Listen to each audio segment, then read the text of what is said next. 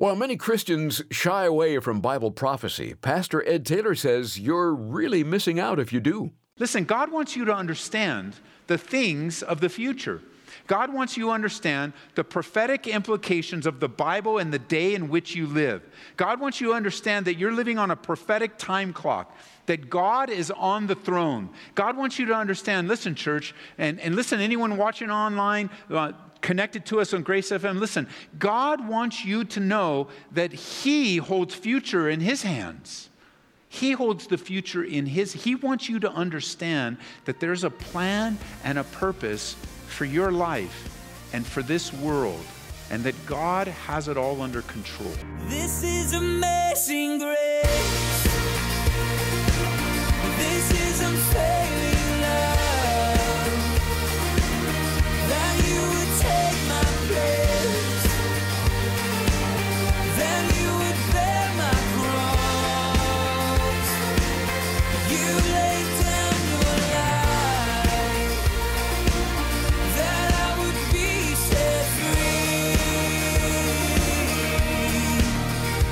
Oh, Jesus, I sing for all that you've done for me. Are you ready to get into some amazing prophecy? As we continue through the book of Daniel on Abounding Grace, we come to the 70 weeks of Daniel.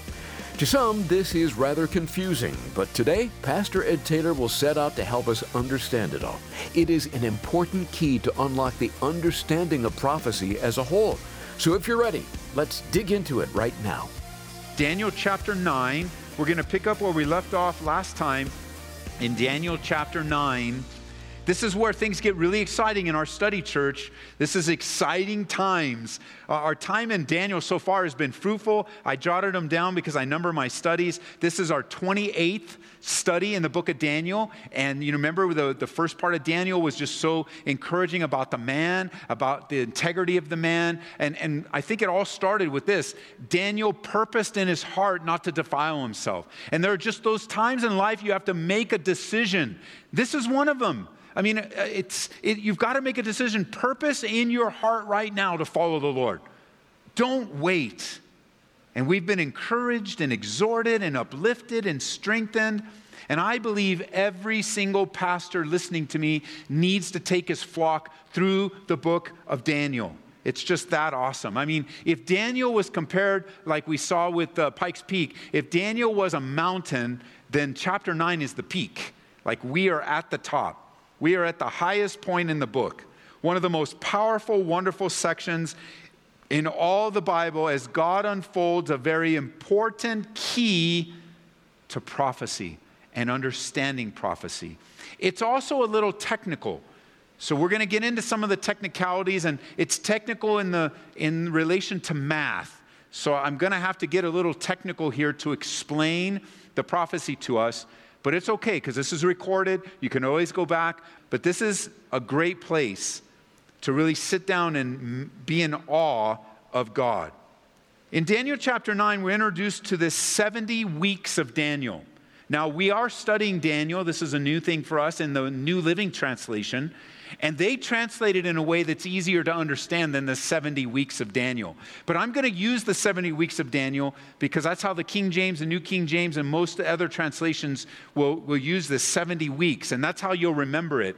But you'll see in a moment that the way that the New Living Translation translates it is a period of 70 sets of 7, which is the right way to handle it. And then we'll get into it as we go forward. Now, some people come to Daniel as a critic. They come to the book of Daniel as a critic, and as they come as a critic, they're a critic with the rest of the Bible, so it doesn't matter. Daniel is just another book to make fun of and not believe.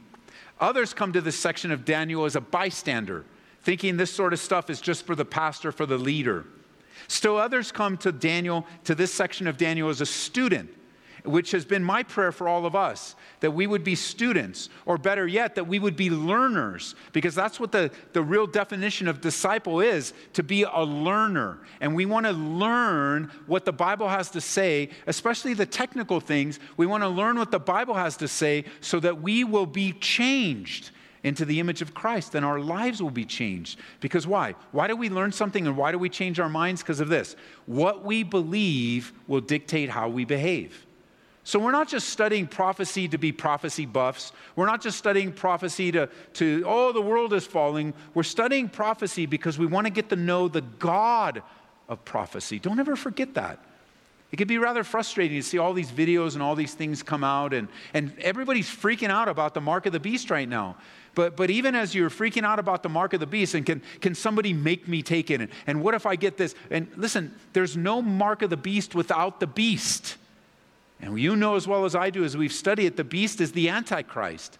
And the Antichrist appears in the time of the Great Tribulation period. And there's no question of the fact that the Antichrist is the Antichrist. He declares it to be so. And the mark of the beast has everything to do with those that worship the beast.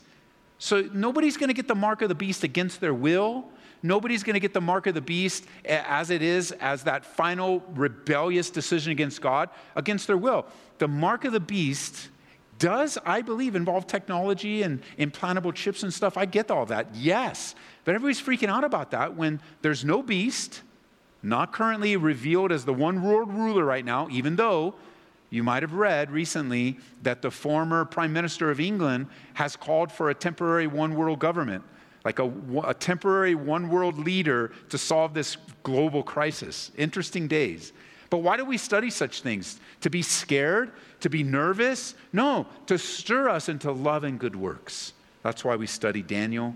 It's to make us students of the Bible, history in advance. God has given us a panorama picture. Listen, God has given us a panorama picture of his dealings with Israel, the Antichrist, the coming Messiah, and the end of the age. Pick up with me in verse 20, Daniel chapter 9. Daniel says, well, pick up in verse 19, because remember he was praying. We spent a lot of time studying his prayers. Verse 19, O Lord, hear. O Lord, forgive. O Lord, listen and act. Reading from the New Living Translation. For your own sake, do not delay. O my God, for your people and your city bear your name. Verse 20, I went on praying and confessing my sin and the sin of my people, pleading with the Lord my God for Jerusalem, his holy mountain. And that's his prayer. It's a prayer of confession. It's not just a prayer of confession, oh, this country, those sinners. No, when he prays this confession, he confesses his sins and our sins collectively. So he's speaking and he's praying and he's confessing. And he's reading in the book of Jeremiah, prayer and reading the Bible. He's in the book of Jeremiah, chapter 25 and 29. And his heart's breaking over the sins of his nation. His heart's breaking over the sins that would lead to captivity, all the idolatry and rebellion. And from his broken heart flow prayers and supplications. Notice verse 21. As I was praying, Gabriel, whom I had seen in the earlier vision, came swiftly to me at the time of the evening sacrifice. He explained to me, verse 22, Daniel, I have come here to give you insight and understanding. The moment you began praying, a command was given, and now I'm here to tell you what it was, for you are very precious to God. Listen carefully so that you can understand the meaning of your vision. So right in the middle of his prayer, God shows up in the form, or really God shows up in the presence of an angel. This is a real angel separate from God. And what I mean is that God sends a messenger. And so God shows up as an answer by sending a messenger, the angel, with the answer, Gabriel, the archangel. And he shows up with an answer that was unexpected. And by the way, this shouldn't surprise us that angels are used to give an answer, because according to the book of Hebrews, when many months ago we were studying Hebrews chapter 1, remember we learned that angels are ministering servants. They are servants of those who are to care for people. This is Hebrews 1:14. They're sent to care for people that inherit salvation. So Gabriel shows up, an angel dispatched by God, and as Daniel's praying about the future, God gives him an answer about, I should say this. Daniel's praying about the future of the captivity backwards. God gives him an answer about the prophetic key of the future going forwards. And the answer really supersedes the request. Gabriel comes forward to give Daniel insight, verse 22, and understanding. In the New King James, that phrase is translated skill to understand. 3 times Gabriel's talking with Daniel. He talks about understanding, understanding, understanding. And listen, God wants you to understand the things of the future. God wants you to understand the prophetic implications of the Bible and the day in which you live. God wants you to understand that you're living on a prophetic time clock, that God is on the throne. God wants you to understand, listen, church, and listen, anyone watching online, connected to us on Grace FM, listen, God wants you to know that He holds future in His hands. He holds the future in He wants you to understand that there's a plan and a purpose for your life and for this world, and that God has it all under control. And that's just a word from the Lord for you today. God has it all under control. He wants you to understand. Not only does He want you to understand prophecy, but He wants you to understand His character and His nature. He wants you to understand that He has written history in advance, and we're living it in real time. This really discourages me at times because so many pastors avoid teaching prophecy. They're not interested in the book of Revelation or Daniel or Zechariah or Isaiah or Jeremiah. It's almost as if in some churches, and I know that some might be listening and you go, wait a minute, that's my church. Or you might be a pastor or a leader and you go, well, wait a minute, that's what I do. But I want you to hear me out. I want you to pray about this because it's not for me. It's for your relationship with the Lord and it's your leadership. But you can come into some churches and think that everything started in Matthew. Like everything started in Matthew. And you just drop down into human history with the coming of Jesus Christ. But you know, there's a lot more that happened before Matthew. The old covenant, starting with Adam and Eve, working all the way through to Malachi. Like the Bible is a one unit. It is one long story broken up in different facets. And it speaks to us about the love of God. And I want you to consider understanding prophecy. Now, it is dangerous sometimes when you start studying prophecy because then you make prophecy more important than God. You make every little thing, is this the Antichrist and this is the chip and is this, you make it more than it is. I mean, look at the days in which you live and then measure it by the Scriptures. And then when you look at it in the Scriptures, looking, at different parts of the Bible, then man, act like you're in the last days. I guess that's the best way to put it. Because every generation, every true believer has lived with an urgent, expectant return of the Lord Jesus Christ. I believe it's God's will for every generation to live with a sense of the imminent return of Jesus, that He could come at any time. And I believe a pre-tribulational rapture, the doctrine of a pre-tribulational rapture, puts every generation at the place. We're not looking for the Antichrist. We're looking for Jesus Christ. And how exciting that is that. The word is clear. God wants to give us understanding. Hold your place in Daniel. Go over to Daniel, or in chapter 9, and just go to chapter 12 real quick. Look at Daniel chapter 12 in verse 4. Look at Daniel chapter 12, verse 4.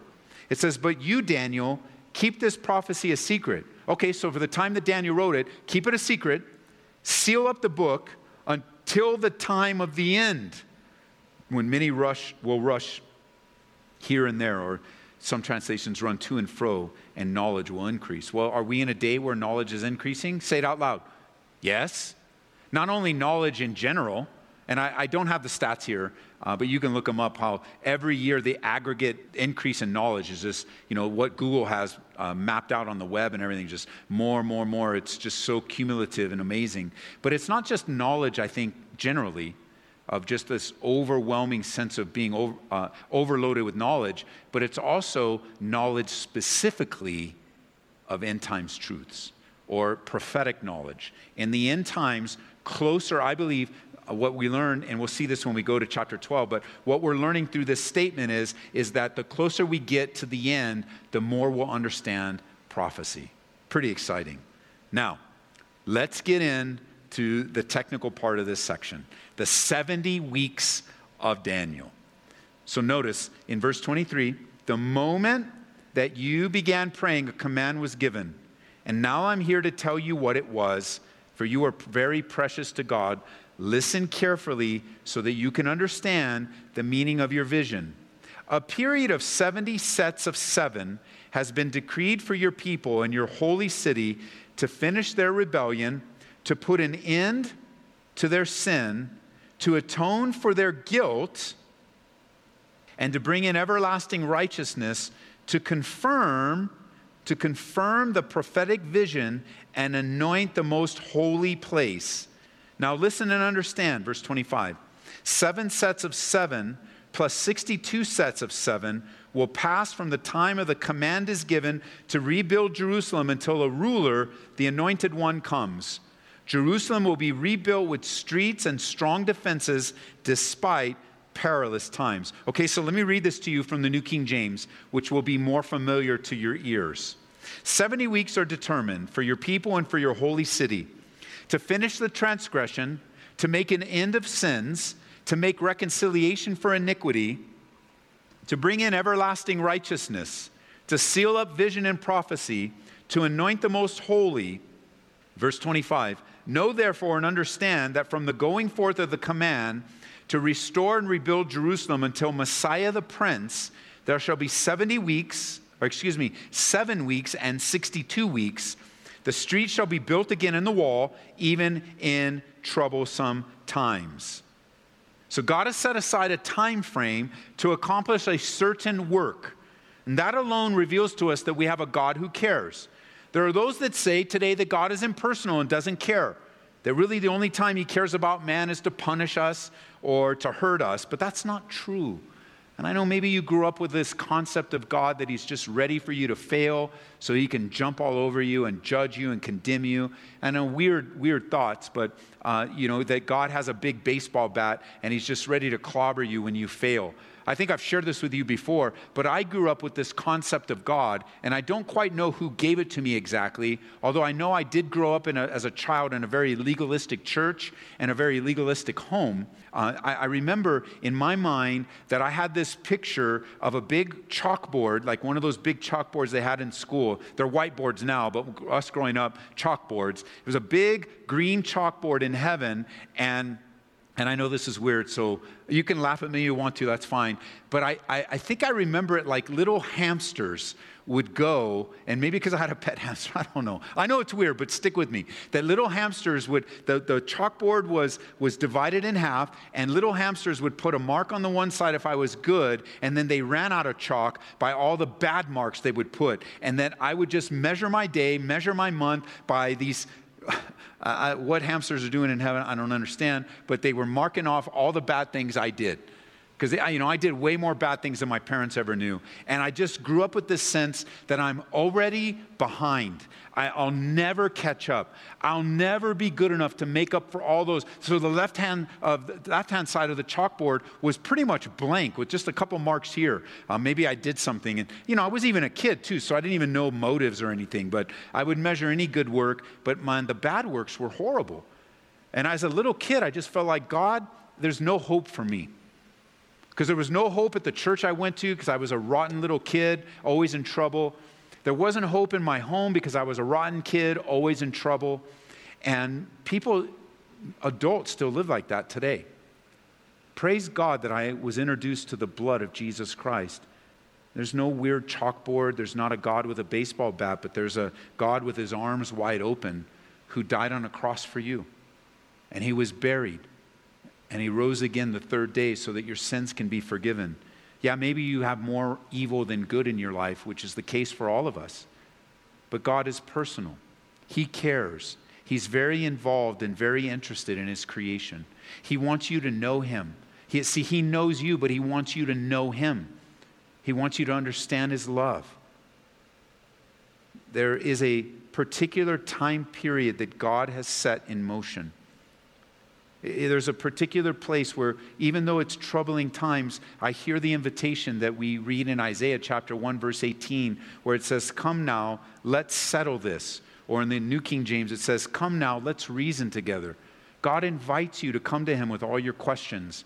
And God invites you to come to him with all your concerns. And God invites you, even as a believer, a follower, it should be our natural habit to come and to cast our cares upon the Lord, because he cares for us, and to come with our questions. I think of my friend today that finding out that he lost his son, and he's going to be filled with a lot of questions. And now he's going to grieve as a pastor very publicly, and he's going to be misunderstood. And unfortunately, there are going to be people coming along that are going to want to take advantage of his weakness. And there's the internal things, and then there's his wife, and then there's his kids and his grandkids, other kids, and then on top of that, the inability to have a memorial service. Friends, look, God cares.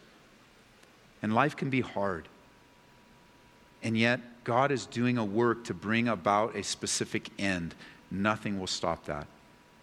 And in this particular vision that God is giving Daniel, it shouldn't surprise us that on the biggest part of prophecy that Israel is on center stage. As my friend Joel Rosenberg wrote, and he actually had a book titled this, but he declared Jerusalem the epicenter of all of world's history and all of prophecy. And indeed it is. Jerusalem is the epicenter. It always has been and always will be. The Jewish nation brought forth a Jewish Messiah that provides forgiveness to the world. These are your people, Daniel. This is your people. And so the unit of time in the New King James is the week. But notice in verse 24 in the New Living, it's 70 sets of 7. In the New King James, it's 70 weeks are determined for your people and your holy city to finish their rebellion and put an end to their sin. In verse 25, it's 7 weeks and 62 weeks. He says 7 plus 62 sets of 7. And then in verse 26, we see after this period of 62 sets of 7, the anointed one will be killed and appearing to have accomplished nothing. And a ruler will arise whose armies will destroy the city and the temple. And the end will come with a flood. And the war and its miseries are decreed from that time to the very end. Verse 27, the ruler will make a treaty with the people of one set of 7 for a period of 1 set of 7. But after half this time, he will put an end to the sacrifices and offerings. And as a climax to all his terrible deeds, he will set up a sacrilegious object that causes desecration, the abomination of desolation, until the fate decreed for this defiler is finally poured out upon him. This is Abounding Grace with Pastor Ed Taylor. He's leading a study from Daniel. You can find our studies online at aboundinggraceradio.com, and they're accessible through our app, too. Do a search for Calvary Aurora in the App Store or Google Play. Pastor Ed, we have a timely resource to share with our listeners today. It's called The Case for Christmas. How might this encourage our listeners in these days leading up to Christmas? Well, this is a great little resource that is the pick we do every year for Christmas, because around Christmas time, everybody seems to rise up with some accusation, some attempt to undermine the truthfulness of the birth of Jesus Christ. Lee Strobel does a phenomenal job of factually dealing with Christmas and the questions that surround it. And as he consults experts on the Bible, archaeology, messianic prophecies, he comes to the conclusion that we all come to, that Christmas is true. Jesus Christ is the Son of God in human flesh. And he quotes eyewitness evidence, the biographies of Jesus, scientific evidence looking to archaeology, profile evidence. Did Jesus fulfill the attributes of God? Fingerprint evidence. Did Jesus uniquely match the identity of the Messiah? And this book is not only good for you to have a well-rounded reason for the hope that's within you, but it's a good gift. And because it's so inexpensive, I'm looking at Amazon, it's like $2.99. It's so inexpensive that you can give this as gifts, and all your gifts to everyone that you're going to share this year with Christmas, and get it into their hands. Because what he does is he invites the reader to consider why Christmas matters in the first place. Somewhere beyond the traditions of the holiday lies the truth. And this is so cool and so important. So get it into their hands. We offer it every year, and we want you to get it. Whether you support our ministry or not, we want to put before you these resources so you can be a blessing. Not only, again, equipping yourself, but also giving it away. It's so inexpensive, you put it in every single gift you give. And I know the Lord will use it. So pick it up. The Case for Christmas by Lee Strobel. We'll gladly send you a copy of The Case for Christmas when you support Abounding Grace today with a gift of $25 or more. Just pick up the phone right now and call 877-30-GRACE. Set aside another half hour to join us tomorrow when we'll dig deeper into Daniel with Pastor Ed Taylor here on Abounding Grace. This is amazing grace. This is unfailing love. That you would take my place. That you would bear my cross. You laid down your life. That I would be set free. Oh, Jesus, I sing for all that you've done for me. Abounding Grace is brought to you by Calvary Church, Colorado, here in Aurora.